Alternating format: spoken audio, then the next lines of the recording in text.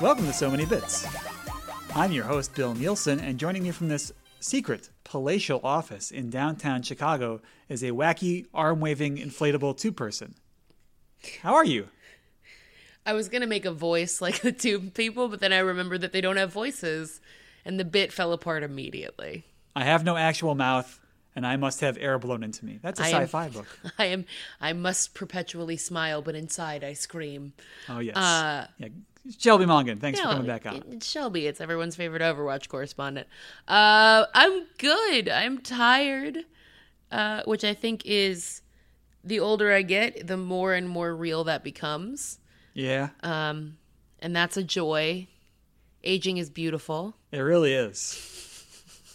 But Tell me about the pains of being 27?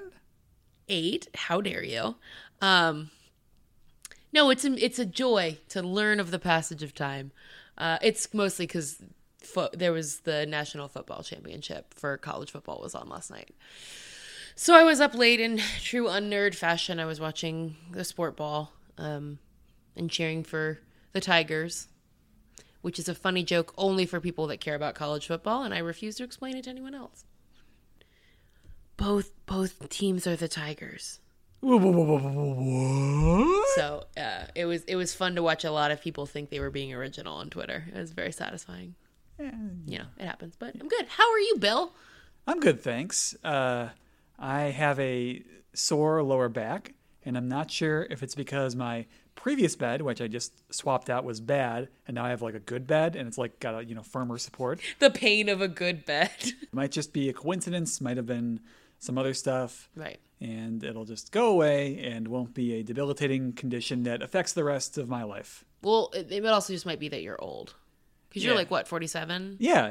Well, that's very kind of you. I'm actually 49, but I appreciate you rounding it down. I didn't claim that you were 69. You should be very proud of how mature an adult I am. You are so mature. You are wise beyond your years. Yeah, no, it's I hope that your back resolves, and it is neither age nor mattress that is causing it.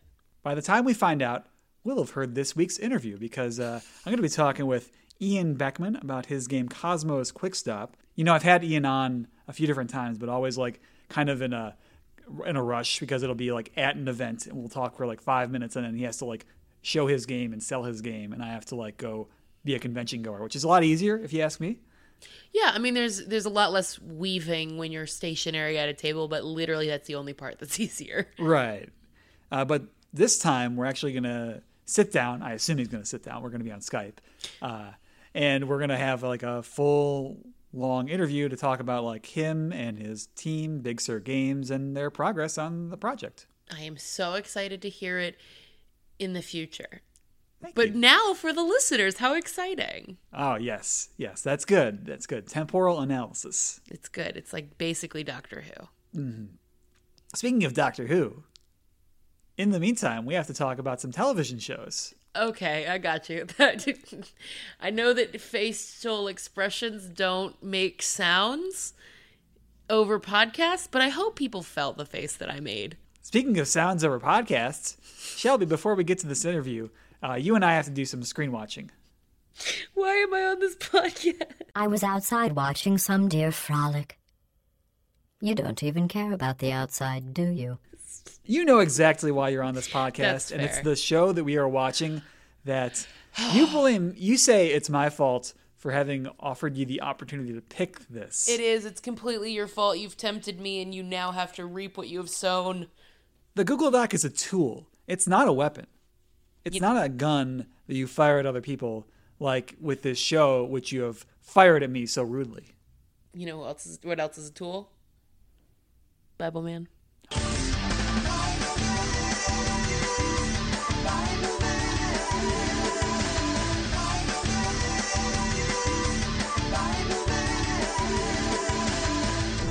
These are the new adventures of... He's a tool. He's a tool. He's kind of a jerk. He's a tool. He's kind of a jerk, yeah. He's the worst. Bibleman. The episode is titled Blasting the Big Game Master Bully, Season 5, Episode 6, and the only air date they have is 2009. It's so upsetting. I had a smartphone that year. You know, I was pretty hard on Beetlejuice when we watched it, maybe unfairly, because I feel like people did try hard to make that a quality cartoon. Right. And there were things that were maybe not for me, but for others, enjoyable about how Beetlejuice was portrayed. Right, right. I'm not sure we can say the same about Bibleman. This is so bad. Okay, so for context for the listening audience, and we talked a little bit about this ahead of time, but so I picked this A, purely as torture for Bill, but B, more importantly, because there are so few opportunities for me to leverage the 6 years I spent in undergrad and grad school doing religious studies and theology. I have a literal master's degree that I don't use for anything because academia is a black hole into which too many good people get sucked. So when I realized that Bibleman was on this list and there was at least a video game adjacent episode, I was like, oh, this is a Shelby pick. Because I will tangent internally, and I will spare you from the longer tangents, but tangent internally about the episode itself. But like, I feel like I can bring some expertise that's not Overwatch related. These are the two areas I got. They're very limited, but I do have them. And I was just like, I need to see what they do with video games. Because I will say too, so Bibleman is, I know this is going to come to a shock, or as a shock to y'all, but like, it's a Christian show, you know, for children. Well, and there are definitely some mixed understandings of video games in the evangelical Christian community. And so I was really fascinated to see what they do with it. Turns out it's way worse than I thought it was going to be, and for reasons I could not have imagined. Yeah, I mean, you can do kind of a by the numbers, like moralizing tale about bullies and victims and like video games, and this episode is none of that. It's like just nothing. It's literally nothing. This is it's a runtime of 32 minutes. It feels like 52 minutes. And if you cut out all the air, it would be like 15 minutes. Yeah, I mean, I think they could literally accomplish the narrative that they set up. They even attempt to set up an A and B plot, and like the narrative that they set up could be accomplished in 10 minutes maybe. It's just like everything, even the title of the show, Blasting the Game Master Bully, is so like protracted and like unnecessarily long. Like that's how everything is in this episode. It just like takes 4 or 5 times longer than it could possibly need to be. So I messaged you about this earlier, and I think the whole series is really interesting for this reason, and this episode is a great microcosm. That this show is so terrible. so poorly made. I have watched antenna television, non-PBS children's shows that were nightmare fuel, and they were better quality than this show. So it's truly terrible. And this show is both the most sincere and the most crass money grab in the same show, which is fascinating. Like, people both deeply believe in and think all of their viewers are suckers and everything this like throughout the show. And it's fascinating to watch because it's like the sincerity and the attempt to just steal money from people essentially. And what's the lowest budget we can get so we can get the most return on it.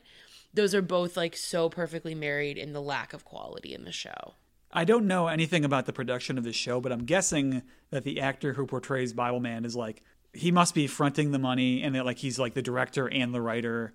Oh no, this like, is no. This is like, so this is a side industry I will not get into, but like Christian video entertainment, and particularly for children, is like a massive industry. So this is a production company that put this together. Oh, okay. Yeah, tell me more. Because there's this market for, if you're part of a community that is actively, I'm trying to think of a kind way to say this, because I don't mean it unkindly necessarily, but you're part of a community that prefers to stay more insular in order to like make your life easier or better. I'm nodding along. That's a nice way to say that, right? Like they want to keep it on the inside. They want to be particular about what they're consuming. So if you slap, I'm trying to be kind, but if you slap the label of like Christian on anything and then kind of put Bible verses throughout, there's a huge market because people are not spending on other entertainment and they have money to spend. And they want to impart values, impart stories, fill in the gaps of the entertainment that other kids have or other people have with something that is appropriate and fits in their context and their community. So there's just like a shit ton of money floating around to fund cheap Christian entertainment that will return a lot of money because it will be bought by not only homes but like churches and youth groups and schools for like crap to show.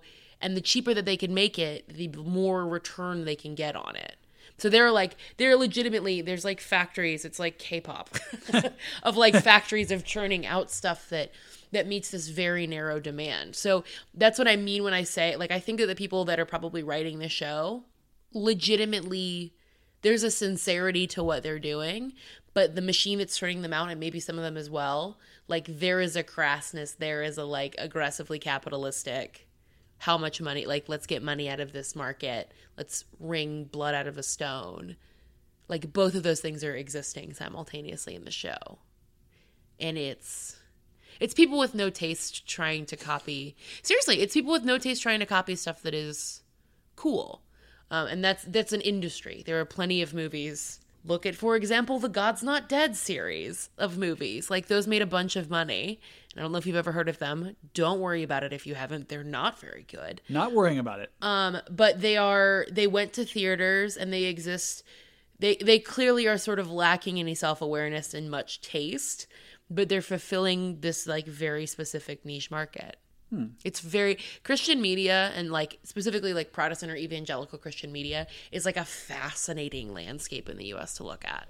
I told you to not let like theologian and cultural studies Shelby out. But it's really, really interesting. So it's an interesting backdrop. Bibleman was being made from 95 to 2010. This is not the original Bibleman. I didn't know that. There were 3 series of the show.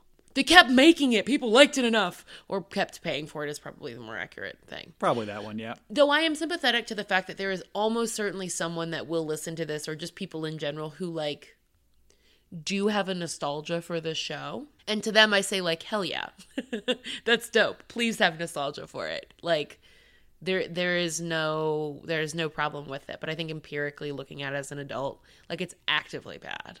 Well, why don't we talk a little bit about the plot? Although we're going to start out with the opening, and we probably care about it more than the actual people who made the show did, because it's brought up and then never talked about again after the first. Not at all. Yeah, this is about as tangential as I think anything that we're going to talk about in Screenwatching, or that like anyone on Screenwatching will talk about. I'm pretty sure this is as tangential as it gets. All right, so there's a guy. Gird your loins, Bill. There's a guy in his home, and he's talking to someone on the phone, and he's like, it's good to brag about things. And Bibleman, I'm assuming it's Bibleman at this point, I don't know, but I'm assuming it's Bibleman, and his friend, like, sneak into his house. It's like a sidekick. It's not It can be two friend, things, Jeff. Shelby. He's also in a costume that matches. Yeah, and I you find out later his name is Cypher. I don't know. So there's Bibleman, Bible Girl, Cypher, and then a woman who is dressed like kind of a Captain Marvel-ish costume, who I don't know if they ever say her name. Melody. Is that the name of her, like, no, that's her alias? No, that's her alias name. Yeah, her real name is like Mia. I looked up the Wikipedia before we came in here, and I heard Melody, and I was like, that's a terrible superhero name, and that's why I remembered it specifically. So Bibleman and Cypher, they sneak in, and oh my God, it's already, like they do. So they're trying to set up that they're sneaking in. Yeah. And they do like, they show the 2 heroes outside. They show the villain inside. They cut back to the heroes outside, still sneaking. They cut back to the villain inside. They cut back to the heroes, still sneaking. And then at one point they sneak under laser, like CG lasers, which is very, very good. The dude hits the laser. Like, yeah. He definitely, obviously they put him in afterward. Like, they set it up so he hits the laser. Yeah. So I will say for those like who aren't going to watch this, which hopefully is everyone, the aesthetic of this show feels like Power Rangers, but worse. Do you know what I mean? Like in the quality of like early Power Rangers costumes, but without any of the like interesting aesthetic decisions. Yeah, that there's they no made. zaniness, no freneticism. No. It's every scene is written like some of the worst improv scenes I've ever seen. So bad. You know what it is? It is Power Rangers. If Power Rangers was about those like Chinese dollar store knockoff versions of like DC characters. Like if you've ever seen the like Snyclops. It'll be like Aquaman, Yeah. but it'll be a repainted figure of WWE wrestler Roman Reigns. Right. Yes, exactly. But Aquaman is spelled like OQUO inexplicably, like an umlaut man with an E at the end. Like it clearly is just like misspelled. That's what it feels like, as if someone made attempting to make a coherent series that's also not secretly, about Jesus, but the characters are all knockoff superheroes. They finally break in. And then they just like, they talk to the guy for a while, and then they like start fighting. And like the fighting that follows through the entire episode is like the actors like waving their arms back and forth so they can edit in CGI later of them like blocking lasers. That's like every fight scene. So can I tell you my favorite snippet that I read about this show when I was reading the like reception on Wikipedia? Please. There was criticism about the show being too violent. Oh my God. Because Bibleman wouldn't use violence. It's so good. There's so many points that have been missed to get to that as a criticism, and I'm just tickled. It makes me so happy. So, oh my God. So they fight a little bit. Like I can't really vocalize how labored this whole thing is. Like there'll be a little action, then they'll talk more, then a little more action, then they'll talk more, and finally it ends up that. So the bad guy, it looks like he presses the button on his chair intentionally. Sure. But then it shoots his cane, which is not what he wanted, and then he gets exploded out of the room and presumably dies. He's shot out and falls to his death. Right. And goes, let's be honest, to hell. Yeah. I mean, in the universe of the show, yes, he's going to go burn with Satan for all eternity. Yeah.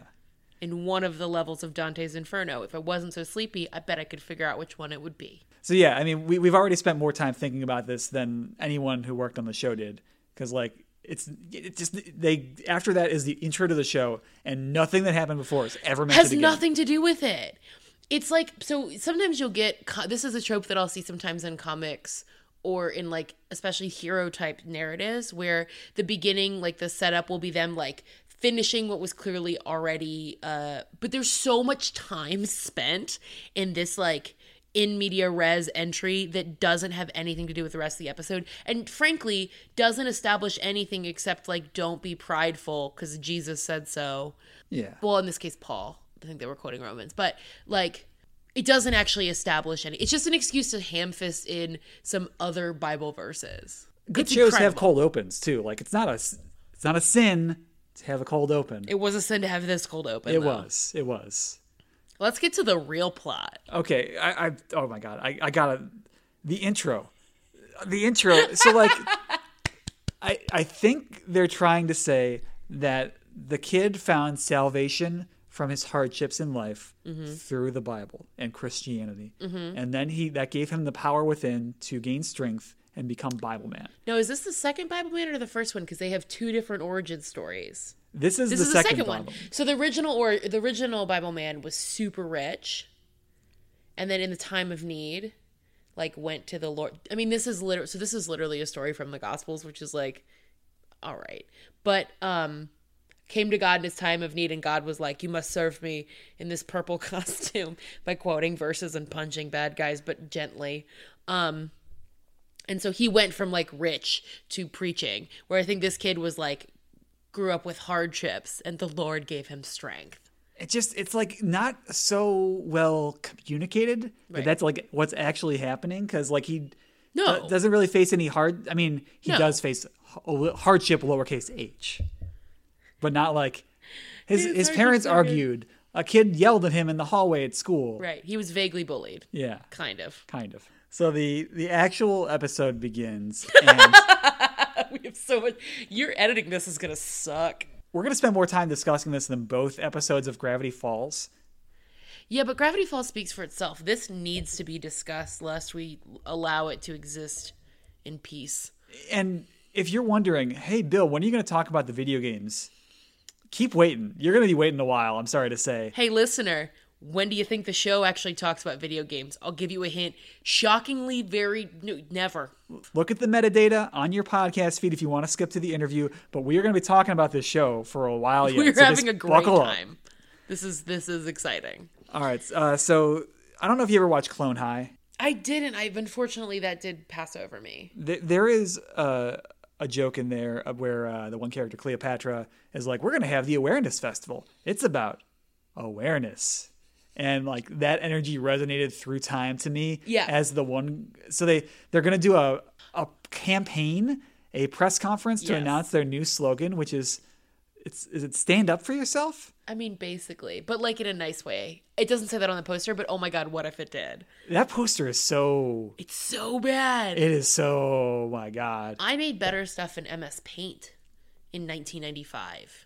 It looks like a boomer meme. That's what it looks like. It does look like a boomer meme. Oh my God. It writes itself. Anyway, so they're going to do a press conference to announce their campaign to stand up for yourself. Sure.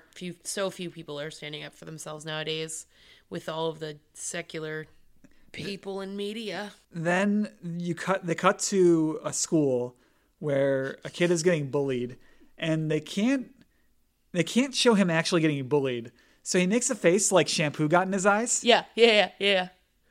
Like they're like, some kids approaching me, they're like, give us your homework. And he's like, no. And they're like, do it. And then he just gets sad. And then they cut away again. Yeah, and then they're done. That's the bullying. It's just reiterating that I would like you to do a thing. Is that before or after they have the discussion about the video game? Oh, I'm sorry. That It's is after. That's after. Yeah, before. We got to loop back. There's more to cover. The video game is finally here. We're talking about the video game now. And we're going to talk about it because that's what the characters do.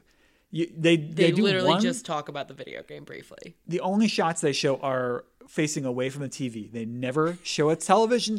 They never show television in the show. They never show a video game.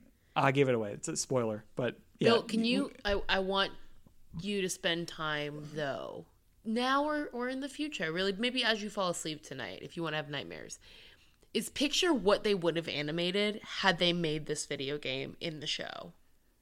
It would have been incredible. We are deprived. They would have... Okay, I'm thinking they would have taken like just some static shot and run like a pixelated layer over it. Totally. And then had the character like green screened on top of it. So they're like running around like that. And then someone just hits books out of someone's hands. Exactly. Just Nick Arcade. It's just literally Nick Arcade. Yeah, totally. All right, so let's get to the scene about the video game. Yeah, so they're talking about how they want to play the game Big Bad Bully. And it lets you be a bully. And if you are a good enough bully, you get to take over the world. This is the premise for this game, Big Bad Bully. So, okay, hold on. I'm doing a Google. Okay. Because there is a video game called Bully. There is a game called Bully. And that is good. That was like legitimately good. It is like, it's Rockstar trying to make like more juvenile humor about being in a boarding school. Right. It was actually pretty fun. It was very Grand Theft Auto in that it was kind of like open worldy mission type thing. Reminded me almost of Fable, but more mature humor and set in a boarding school in that same sort of structure. Yeah. And that game came out first. Came out in 2006. Uh-huh. Now the question is Bibleman referencing the video game Bully, or do they just not know video games and have decided to use it as a scapegoat to have a conversation about these children wanting to role play as a bully since they are so frequently bullied? I'm going to go with option 2. How funny would it be, though, if one dude was like, I hated that bully game. Yeah, that'd be pretty I'm going to make good. it the villain of this show. There's just like one secular person on the staff who has like no passion for the cross. They're just like, Yeah, that's what Christian people like is the cross, Just right? the cross, yeah. Yeah. The necklaces mostly. No, it occurred to me too when I was watching this. I was like, no, that's literally a video game though. They already did it and it was like decent.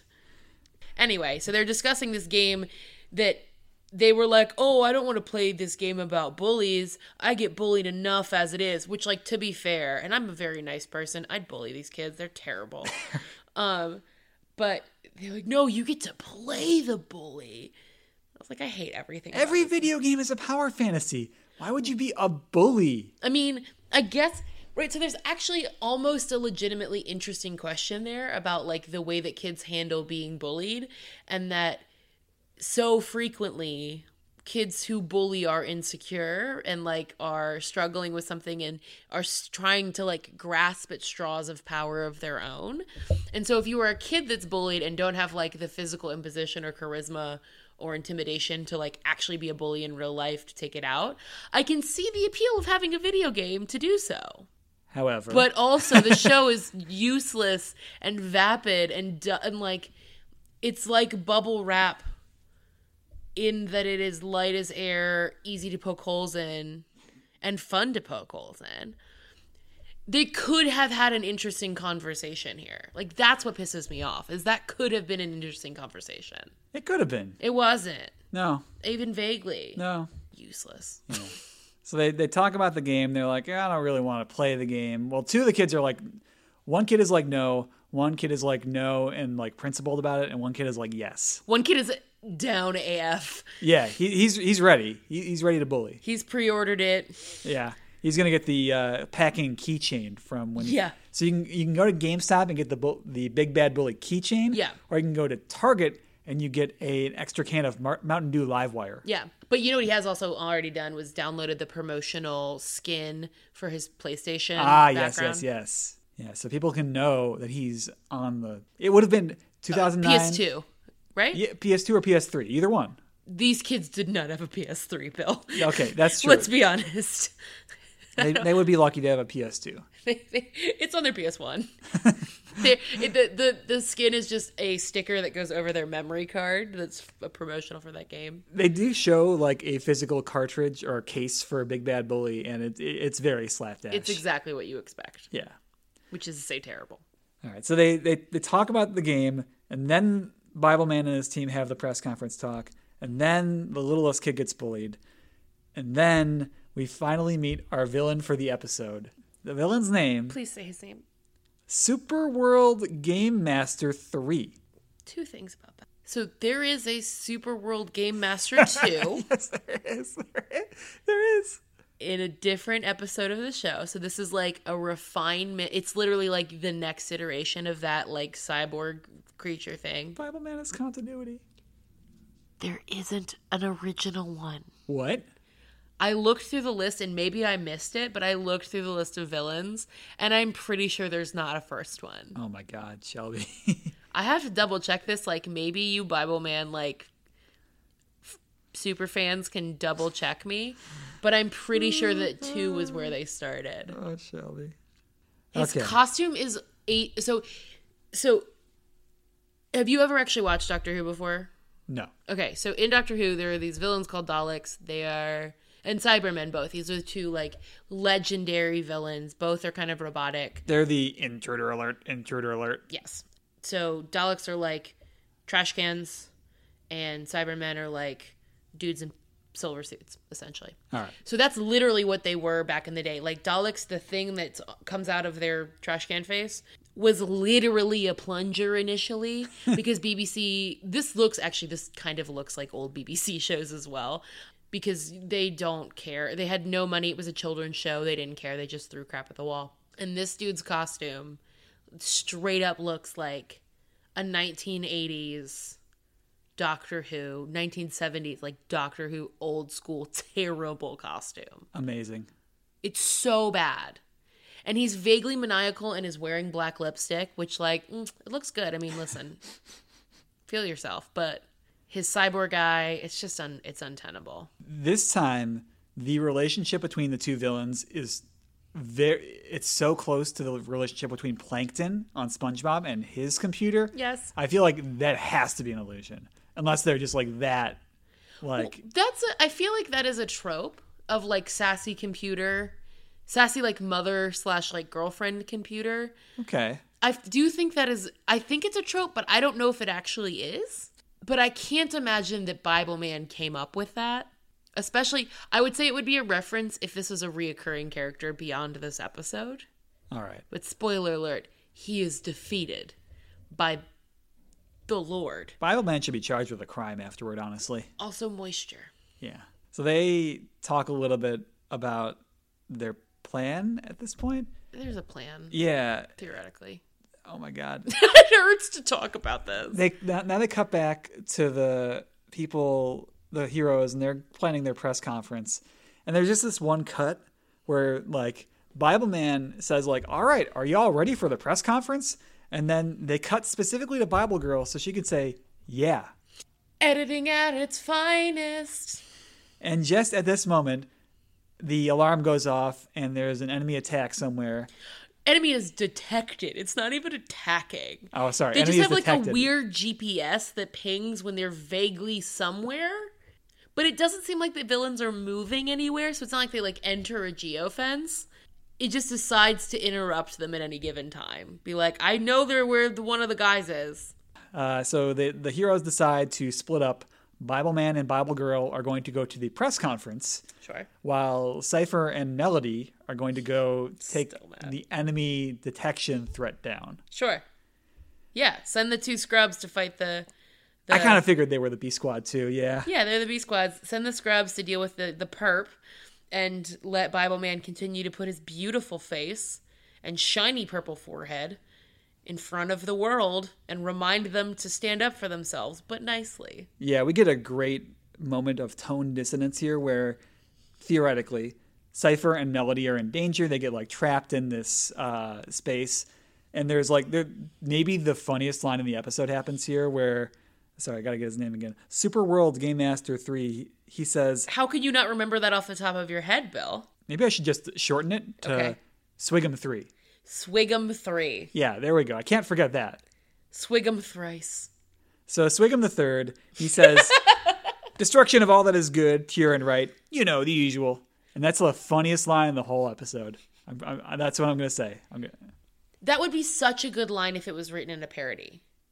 Like if Dr. Doofenshmirtz said that on Phineas and Ferb, like, wow, chef's kiss. Yeah. If Taika Waititi wrote that into a villain's mouth in like some sort of like Thor sequel, oh my God, comedic genius.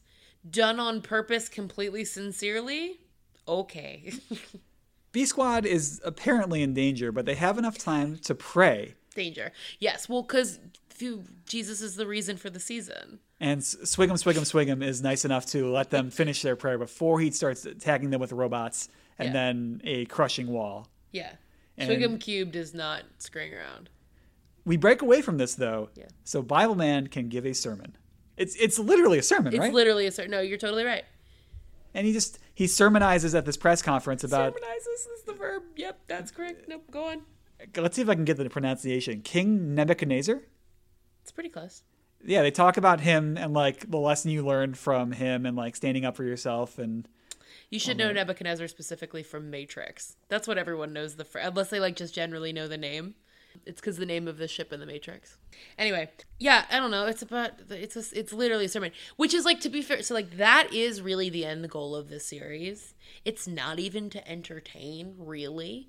It's about like how many stories and literal scripture quotes can you get. The guy who introduces Bibleman, like at least everyone else like either looked or didn't look at the camera, but the guy they got to start the press conference scene. This is kind of like staring around the room while he's reading his lines. And he just is like attempting to do that thing that good speakers do, which is that they like interact and engage with the audience and they make eye contact and they make everyone feel like they're part of the conversation. But it was as if you designed an animatronic to attempt to do that. And so they just mimicked the movements with none of the eye contact, feeling, or intention. Maybe he was involved, though, in the sinister plot that shows up in the press conference. Maybe that was his role. Because, you see... You're giving this guy so much more credit than he deserves. After the sermon, they finally reveal their poster. And it has been replaced with a promotional poster for Big Bad Bully. Oh no, the video game. Who would have switched the poster? Who? It's a Bible girl, probably. She You sucks. think Bible Girls was on Inside Job? Yeah. Yeah, she's more of a Gnostic gospel fan. That's a joke for like 3 people in the country. That's not true. It's not a joke for any of your listeners, so that's exciting. Things break down. The dupes in the trapped room, they manage to break out because the one girl can do gymnastics. And because of the Lord, Bill. Oh, right. Yes, of course. Because of the prayed. Lord. She does like just totally give herself up later. Like, Yeah. the one guy he's like, hey, she did a really good job of getting us out of there. And she's like, oh no, it was only through the Lord that I could do it. It's like, all right, well, I mean, okay, cool. Yeah. I'm happy you did it. Yeah. Nice flips. Sick flips, bro. Bible Girl breaks a cardboard sign over the robot's head, which apparently damages it enough that Bible Man can poke it and it falls over. Yeah, robots. This is all sound physics. I don't know why you're looking at me like it's funny. Oh my God. I keep remembering more things. After they reveal the poster, Yes. Bible Man says, this is not our poster. As if that wasn't clear initially. Oh my God. I'm sorry. I have to tell you, I watched this episode and it was so traumatizing. I felt I had to watch it again and take better notes. No, that's to really fair. document things. That's fair. So what's a really funny trip is when you're watching this while you're trying to do other stuff. And so you get vaguely distracted and then you come back to it and you're like, what is happening? And then you do that every 5 minutes for 32 minutes. It's great. It's an experience. It's a nightmare, Shelby. It's great. It's so good. I'm so happy we watched this. All right, now what happens? Now what happens is an RC car rolls out into the press conference area. By the way, the press conference area looks like what Jacob Wall would use for a press conference. Not incorrect. Yeah. And there's like a memory chip or something on the RC car. And Bible Man is like, I'm going to take it back. And Bible Girl's like, that's a good idea. And Bible Man's like, all right, I'm going to do it. And they do it. So then they go back and they're like, okay, we're going to put the memory chip in. And they cut away to Smigum, I made it out of clay. And he's like, I hope they put the memory chip in. And then they cut back and he's like, all right, the chip's in. And then Smigum to the third shows up and is like, hey, I know your secret identity. Yeah, I mean, listen, like, and that's the real fear for every superhero, right? Is that they'll find out that they are a pasty, generic white guy with no power or anything. He looks like someone tried to draw Chris O'Donnell from memory. Oh, it hurts my bones. It's too accurate. Yeah, he does look like an amateur police sketch artist attempted. Never mind, that was gonna get too mean too fast. I'm gonna stop. Yeah, Ralph Swigum was really like, that was his master plan, was to make sure that his identity would be revealed. Also, this is nothing but a recycling of like every trope possible, which is why I have to look for more examples of like the robot villain relationship, because it's got to be a trope, because they're going to be unmasked. Like, okay, cool. How many people are actually looking to her Bible Man? Right. Yeah, Swigum the Third, Revenge of the Sith, is very certain that this is going to cause a problem, and he credits Swigum to Attack of the Clones for making it happen, because in a previous episode they figured it out and they used the enemy database. Sure, yeah, you know that thing that enemies have. Yeah, and then the video ends and... No, sorry, I will say that yes, I do love that they use the enemy database to figure out by a like process of 17 different steps who Bible Man was within a margin of like, I think they said it was like it was like 99.97% or something. And I wanted so much for him to be like, that's not me. just really like lean into trying to not immediately incriminate himself. But he's like, you've gotten my identity. And it's like, no, well, yeah, try to at least play dumb. A little bit dumber than you already look inherently by the shape of your face. But he doesn't. And like, oh my God, the other three people don't really care. They're just like, yeah, whatever. We're We nobodies. also know who he is. Yeah. This is cool. Okay. And like, I think they sort of acknowledge the fact that they would also by extension have their identities exposed, but like I think they're like, yeah, we don't care if this leads to people finding out who we are. It doesn't make sense also because the other ones are probably teenagers. Yeah. Or like young adults. At least one of them admits to having been a bully before she was a Christian. Yeah, of course. Which is amusing to think that she would have stopped being a bully. And then she said I had to ask for forgiveness from a lot of people. And I was like, did you join AA at the same time? She even has to persuade them that what she actually did was bullying. They're like, you didn't like hit them or anything. And she's like, no, it's still bullying. Yeah, she's like, I didn't hit anyone or anything. It's like, no, that's like, this show is a weird conception of bullying. Right. Which makes me think everyone in the show was a bully. Anyone that wrote this doesn't know what bullying looks like because they didn't experience it. Bibleman bullied that villain in the first part of the show. Sure. He showed up at his house. Yeah, he does. And he bullies the villain at the end of this episode, too. Oh, my God. The end is actually bullying. Like, that's actually shameful. It really is. But we have to get there. We have to get there. We have to follow the narrative. We're close. Okay, so they're like, we don't care, but Josh or Bibleman is like, oh, man. God, his name is fucking Josh. He doesn't even seem that torn up about the fact that his identity is discovered. He's like, oh, how did he do this to me? So how could you have prevented this from happening? What could you have done differently if you're going to be Bibleman? Like, someone was going to find out eventually. Right. But he's like very hung up on the fact that he is to blame for this happening. Sure, it's completely his fault. And not really any other element. Like villainy or evil. And so he walks out. He's like, I need to get some air. And he walks out and some music plays and he remembers his childhood of being bullied. Sure. And he stops by where they're going to sell big, oh God, it's 3 words, Big Bad Bully. Yeah, Bubba. Better Business Bureau. They're going to sell the Better Business Bureau in its entirety. Which clearly did not check up on this show or this show at all because it shouldn't have existed.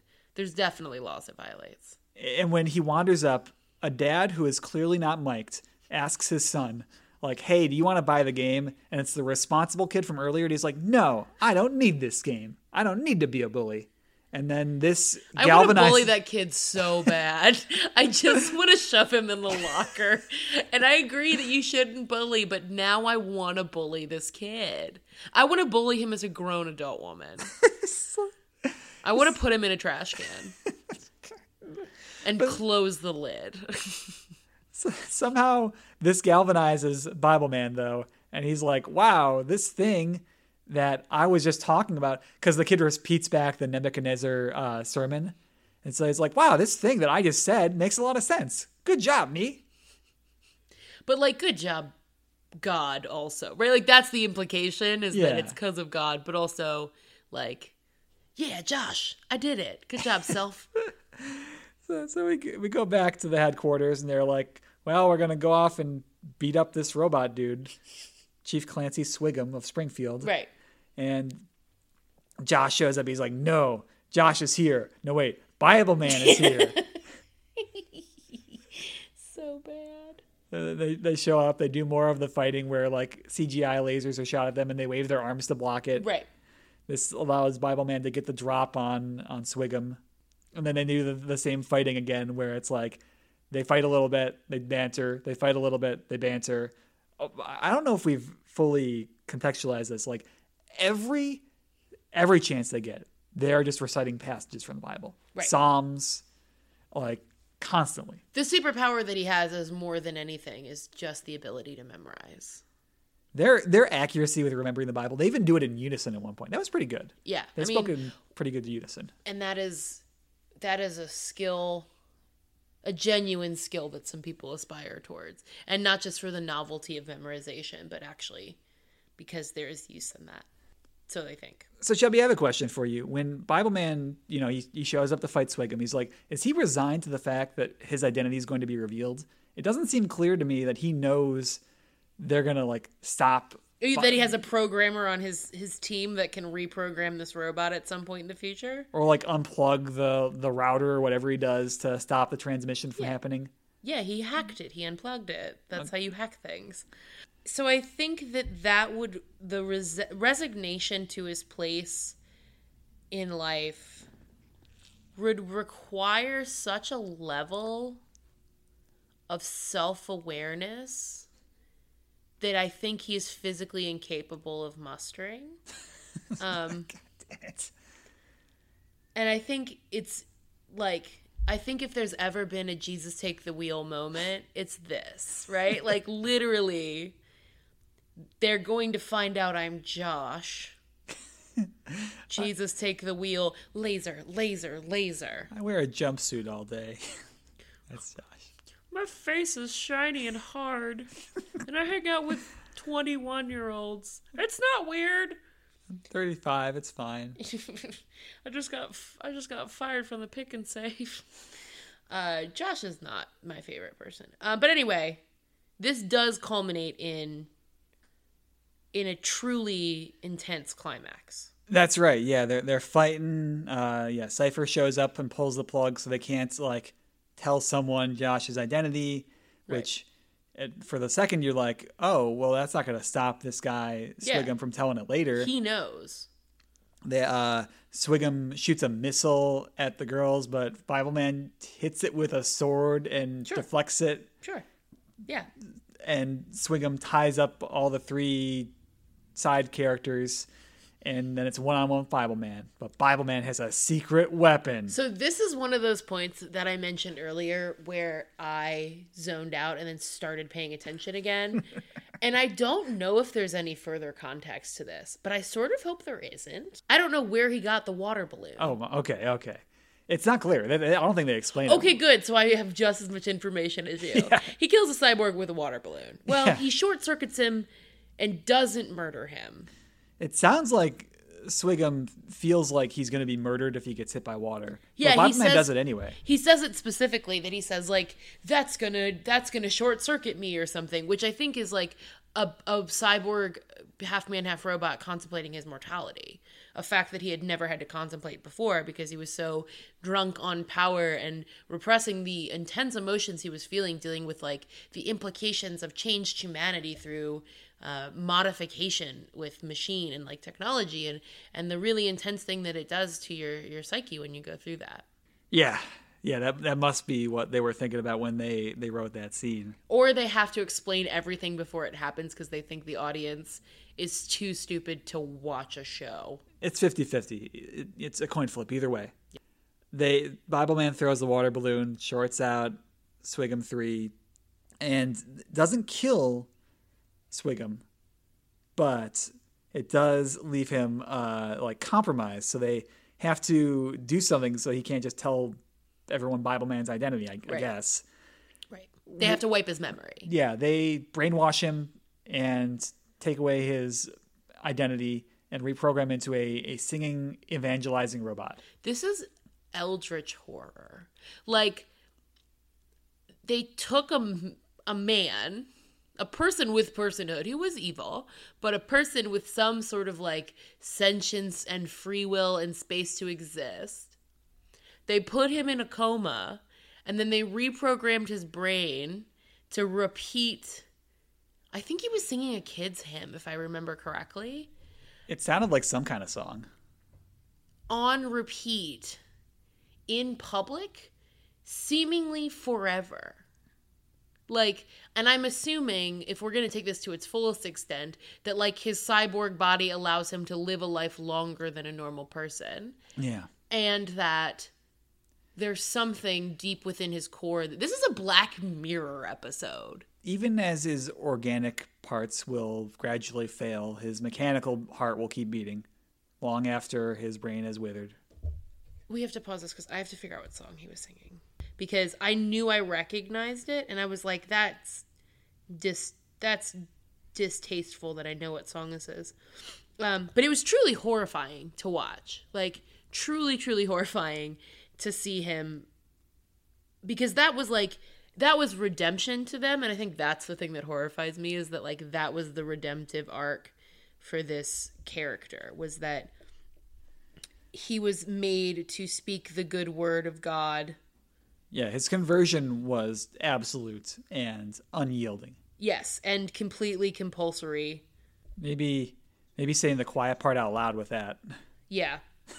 While you're looking that up, I'll just mention, the kids who were bullied earlier, they sort of stand up for themselves against bullies later, and then they get left alone, and they're like, yeah. Yeah, because that's what the poster told them to do. Yeah, so it's like a Bible, like a vacation Bible school song that spells Bible. Like it's... Bibble? Yes, Bibble. Oh. That, yeah, Babel. The tower. Fish. No, the fish from Hitchhiker's Guide that allows you to understand languages. That was an unimportant aside, but I just had to deal with that. And Shelby, how could this episode possibly end there? There's one more thing that has to happen before they conclude. Bibleman does tequila shots. That would be certainly unexpected and more entertaining than what we actually got. Bibleman getting a tattoo? Ooh, I feel there's got to be like a subgenre of like very Christian tattoos, like lots of crosses, right? Bibleman making it rain on a stripper? Again, that would be hey, these hard left turns for Bibleman would give something to this show. He's making it rain, but it's those tiny Bibles that they hand out at like bus stops. Yeah, they're like the paper ones, like without a spine. Oh, it's just chick tracts. It's just like... No, he gives a sermon and makes everyone pray together. Yeah. Because of course he does. Yeah. Weirdly, so what's funny to me is like that is the most excusable part of the episode to me. It is a little uncomfortable that at the end he breaks the fourth wall and like talks directly to you, the person watching. But like that is at least exactly what this is supposed to be, and is for what it is, which is a Christian show for children, well executed. You know what I mean? Like it does what it intends to. Yeah. I guess doing what it intends to do is actually the high point for this show. Yeah, so. That is the only thing that it's done right. And so while it isn't my taste or interest, it does at least execute its intention to the fullest of its immediate ability, unlike literally every other second of this show. Shelby, mercifully, this episode is over.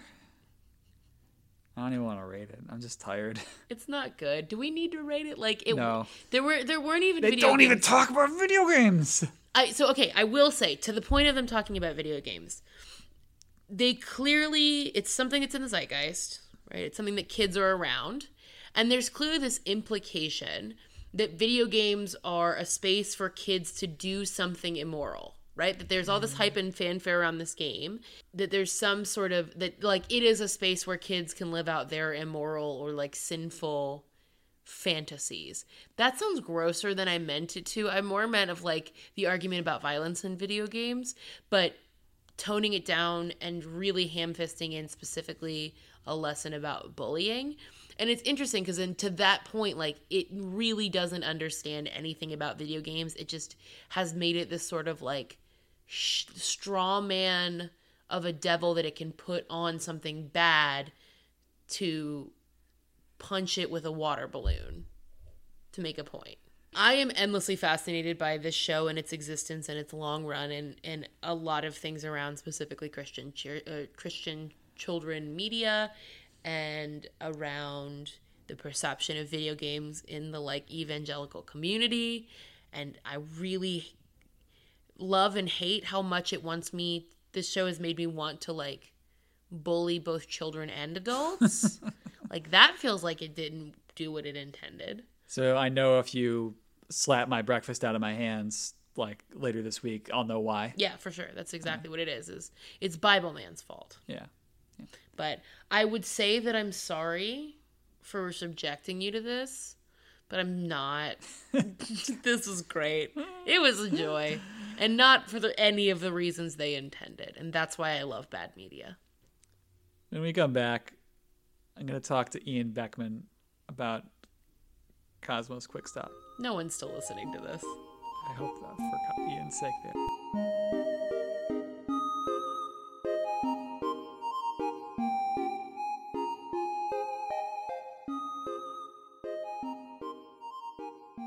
And we are back from break. Joining me to talk once again on this palatial VoIP line is Ian Beckman. Hi. He is one of the developers behind Cosmo's Quick Stop, which is a product of his team Big Sur Games. We've had the pleasure to chat a few times before live, but this is going to be our first VoIP conversation, then second of all, our first longer conversation. So thank you so much for joining me. Yeah, thanks for having me. I'm excited for this. So I think first of all, you may have even done this previously with our chats, but could you give like a 1 to 2 minute summary of what Cosmo's Quick Stop is for the unfamiliar? Sure. So Cosmo's Quick Stop is a interstellar gas station management game. So basically how that works is that you kind of play this janitor character called Morven, and you are running around this gas station, and different aliens are showing up and they want things like gas, their gas refilled, or car washes, or they might need to use the glorp room, or they might even want crazier stuff like hot coffee showers, or, a trip to the electro spa or something like that. So these aliens show up, they want these things, and you have to run around and kind of complete these tasks for them. So, if they want their gas pumped, you have to run over to the specific docking station and do a specific motion to kind of complete that. So each task has its own motion and kind of unique mechanic to it. And so you're kind of just trying to stay on top of all the customers coming in, and if you take too long with anybody, they leave. And so that's kind of where, the time management portion comes in. Now, what was the inspiration for this game? I mean, running around doing a bunch of different tasks like that has existed before, but I think this is a totally different spin on that formula. Yeah, for sure. We've definitely taken influences from games like Cook Serve Delicious or Overcooked, stuff like that. But our core team is 3D artists to begin with. And so when we started working on this project, we really wanted to focus on 3D art, 3D environment, 3D animation. So we kind of decided to make a game in this 3D space and kind of take this classic time management style of stuff and really amp it up to make it so you actually have to run around. The whole concept of in space is kind of this kind of crazy long story where we were doing a game jam while we were working on a different project. And that game jam kind of was the starting point for Cosmos, but it was originally set as you were working as an employee in a call center in hell. Yeah, it's kind of crazy. So the theme of the game jam was ritual with an exclamation point at the end. And we were like, well, this kind of combines the concept of like office rituals with like satanic rituals. So you would have to run around, and if someone would want a possessed Ouija board or something, so you'd have to run over the Ouija board machine and like move it around and stuff like that. So that was just a little game jam, but it was a lot of fun to work on. And then we ended up canceling that other project we were working on, so we went back to that game jam and we're like, well, this was super fun and the scope is not too crazy. Let's take out, the whole hell, religious overtones, and if we put it in space, we can basically do anything we want. So that's how that happened. Though, to be fair, I'm sure many convenience store or gas station employees would describe it as a form of hell. Most probably, yes. There are 3 3D animators on the team, but I know for a fact that at one point there were just 2. It was you and your wife, Erin. Now, at what point did your third, Brian, come to be a part of the project?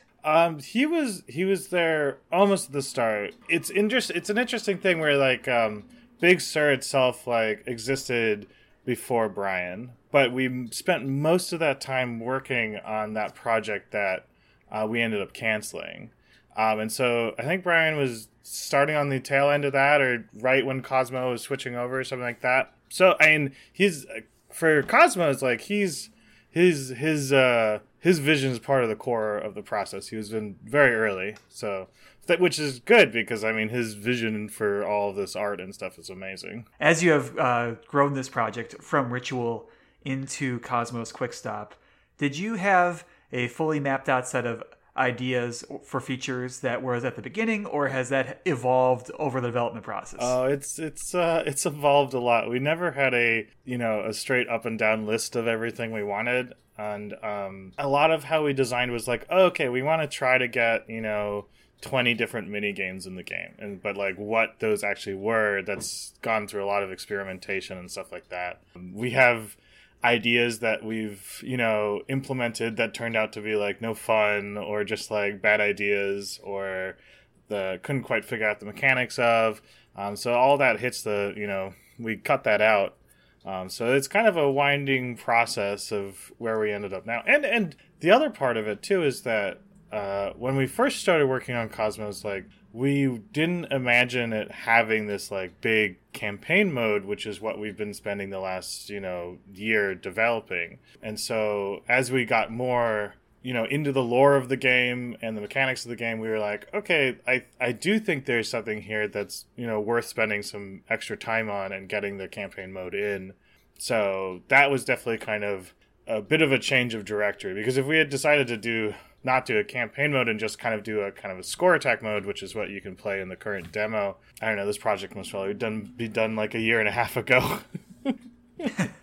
Humor is a big part of what I've seen even so far from Cosmos Quickstop, not really having even touched the campaign. Mm-hmm. So what I'm wondering is, do you have like a brainstorming session where you come up with humorous ideas for jokes and like concepts, or is that kind of just a spontaneous process?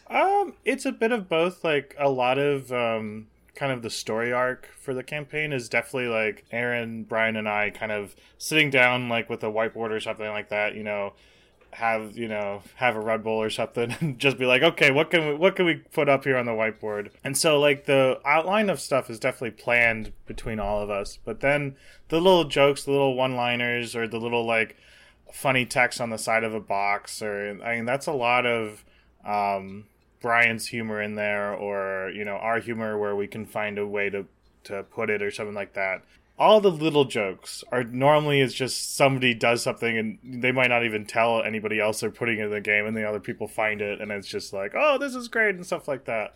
Definitely the big story arc stuff we plan out. I've noticed at one point when you were writing about the progress of the game, you talked about the importance of marketing. Now, I think you referenced that marketing is like a fire, that not only do you have to start it and build it, you have to tend to it and stoke it carefully over time. Yeah. How has your understanding of marketing grown over the course of the project? Oh, that's so tough. I mean, I wish I could say I understood it better. I mean, I've definitely known more than I did, 2-3 years ago, but it's been one of the most difficult processes for us just to figure out, the best way to tell people about the game and how to explain the game to people, because most of the time, they see a GIF or a screenshot and they just don't know what's going on.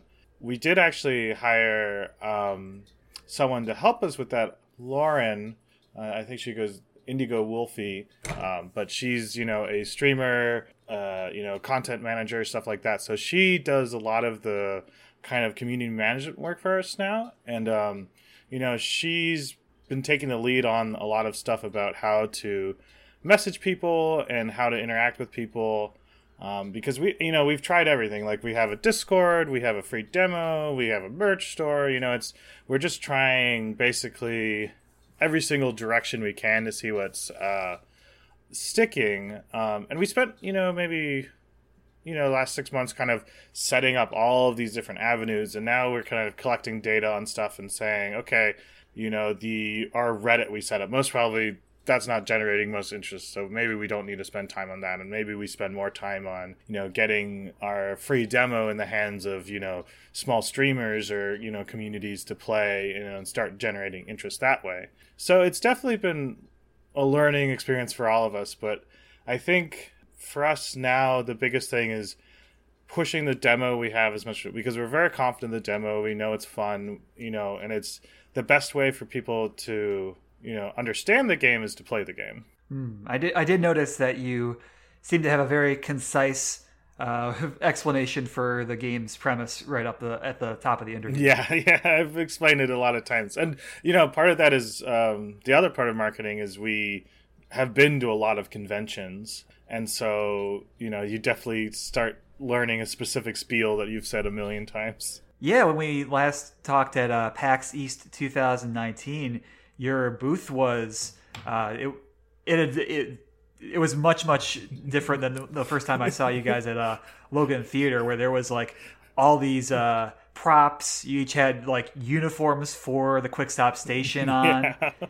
Very eye-catching. Thank you. We spent a lot of time on it. Those big conventions, like you're competing with, Nintendo, Facebook, all these places, and so like you got to do everything you can to try to stand out. So yeah, I mean, I think my favorite part of it was that we've created these massive, like 7-foot tall foam tentacles that were kind of coming out of the booth and stuff, and I think that really helped catch people's eyes. Do you currently plan to attend PAX East 2020? I don't know if the exhibitors list is officially released, but is it potentially a plan for you? We were very actively thinking about it, but we decided to not go simply because my brother and sister-in-law are having their first child that weekend, and we wanted to be around to help with that. That is probably a good thing to be present for. Yeah, that's what we thought too. You gotta family before game dev. Are you going to miss the conventions when ultimately Cosmos Quick Stop is released? Yeah, I love the conventions. I know that I think Aaron is not the biggest fan of them, and Brian could do without them, but for me, I really love them.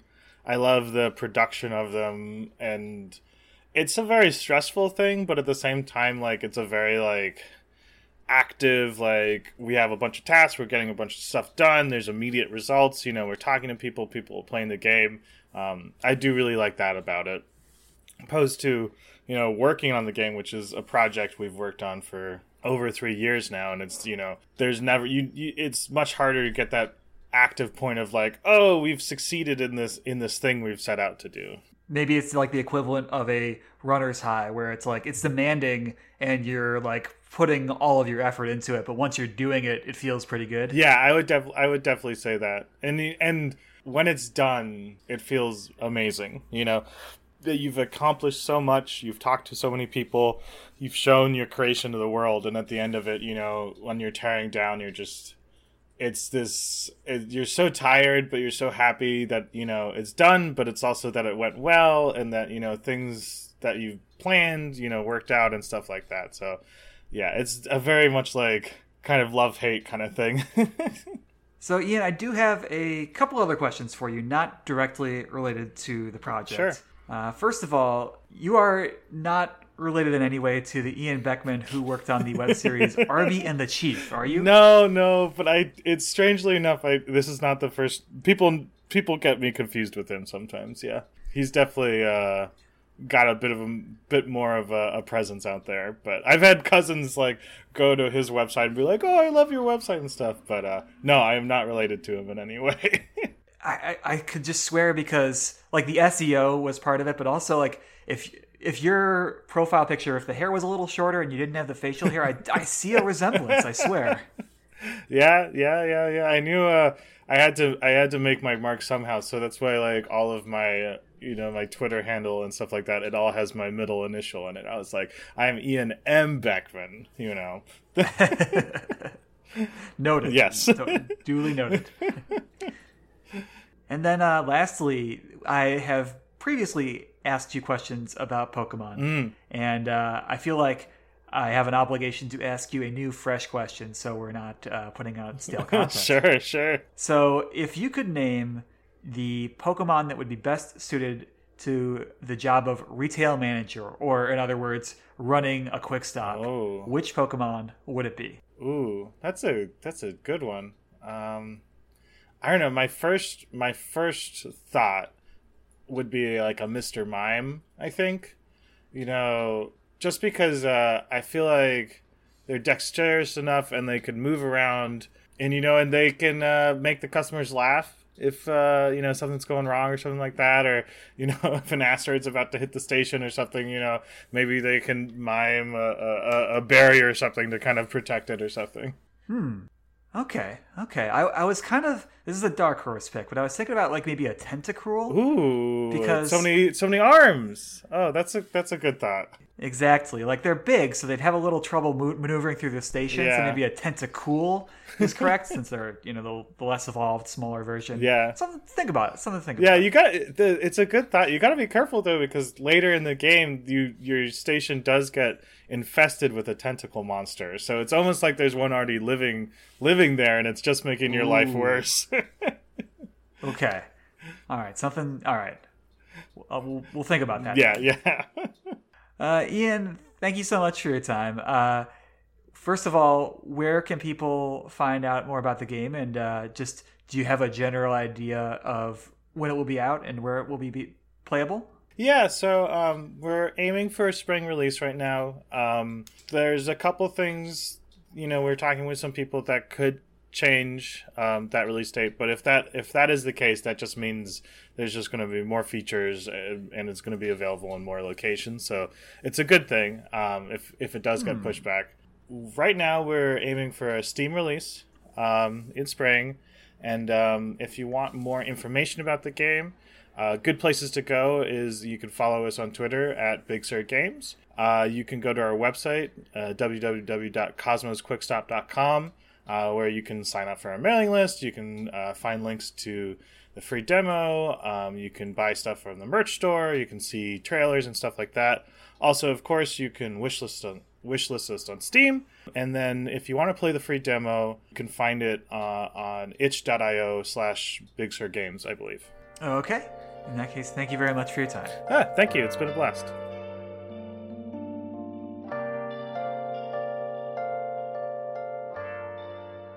And we are back from break. One more time, big thank you to Ian. I'm really looking forward to seeing Cosmo's Quick Stop in its finalized form. One thing you can do is, even if you're not necessarily planning to buy these games, which, hey, fair play, these games are all pretty much, the ones I do on this show, the people I talk to, they all show up on Steam pretty much, which is the PC platform of choice. And if you add this game or other games that I've talked about to your wait list, that is one of the ways that people know that the games can bubble up in the Steam algorithm and become more visible to other viewers, other players. It takes very little time, and it helps out these people who are trying to make a living with their ideas. Yeah, the algorithm, we're all slaves to the algorithm, but there are ways to work around it and work with it to help people out who deserve to be signal boosted. Maybe for like the first time in literally a decade, it feels like Steam is trying to do stuff to make games more exposed that aren't just like, the big titles. Right, for sure. But yeah, wishlist it if you have. Well, it's also like, so people are going to game the system, and sometimes they're going to be like bots and weird content farms from other countries who are doing it just to make crass amounts of money. But if you can use similar tactics or play into the algorithm to try to get great games or interesting games or unique things up, use those tactics. They're going to work. So oh my God. I'm Shelby. How dare you confuse me for a better quality podcast guest. So Shelby, I actually have a announcement. I think I am going to put Bill's Magic Minute on hiatus. No, don't. No, don't try and stop me. I won't. Okay. I just haven't been playing that much Magic lately. That's fair. And I don't think I'll be playing much in the future. And I love the bit, but I also need to be able to kind of talk about Magic and what's happening in Magic, I think, for the bit to work. Yeah, that's fair. Are you gonna change it out for Bill's Hearthstone Hearth? I thought you were going to say Bill's Hearthstone Hour for another unit of time. Hour. Yes, you have to pronounce the H. No, please don't do that. Well, I might do Bill's Runeterra Revolution, Bill's Team Fight Tactics Takedown. You could do Bill's Gwent Get Together. I got there. There we go. Bill's what are the other card games? Solitaire Shindig. Yeah. Bill's Hearts Hoedown. Yes. I did a little Hodad dance. Thank you. Thank you very much for your time, Shelby. Thanks for being a guest on this week's episode. If you want people to find you anywhere, where can they find you? They can find me at Shelby_Fawn on Twitter and Instagram. I post insignificant things on both, but I am around, and you may find me amplifying other people's cool things. Awesome. Thank you very much. Well, as for us, we can be reached by email at somanybitspodcast@gmail.com. Like us on Facebook, we're So Many Bits on there. Follow us on Twitter and Tumblr at So Many Bits. Subscribe to us on iTunes. Please rate and review or download from Simplecast or stream via Spotify. We play games, twitch.tv/So Many Bits. That's Wednesday and Thursday nights, 8 p.m. Central Time. Wednesdays for card games, usually Magic the Gathering Online or MTG Arena. Thursdays for a variety of different games. So Shelby, recently I finished up A Way Out on stream, and that was a good treat. Oh, yeah. Okay, I remember when you started that. Good game. I've also been playing, what else have I been playing? Jeez. Transistor. No, that was 6 months ago. I play a variety of games on stream. You'll just have to trust me. Oh, I was playing PSVR games recently. Last week I played a little bit of Astrobot, played a little bit of Moss, played a little bit of Tetris Effect. God. Moss is so cute. I'm still here. Moss is really cute. It's really cute, yeah. It's so cute. And if you want to listen to other great nerdy podcasts, you can go to nerdalogs.com. So Many Bits is there, plus a bunch of other great ones. And last but not least, thank you very much for listening. Have a great summer.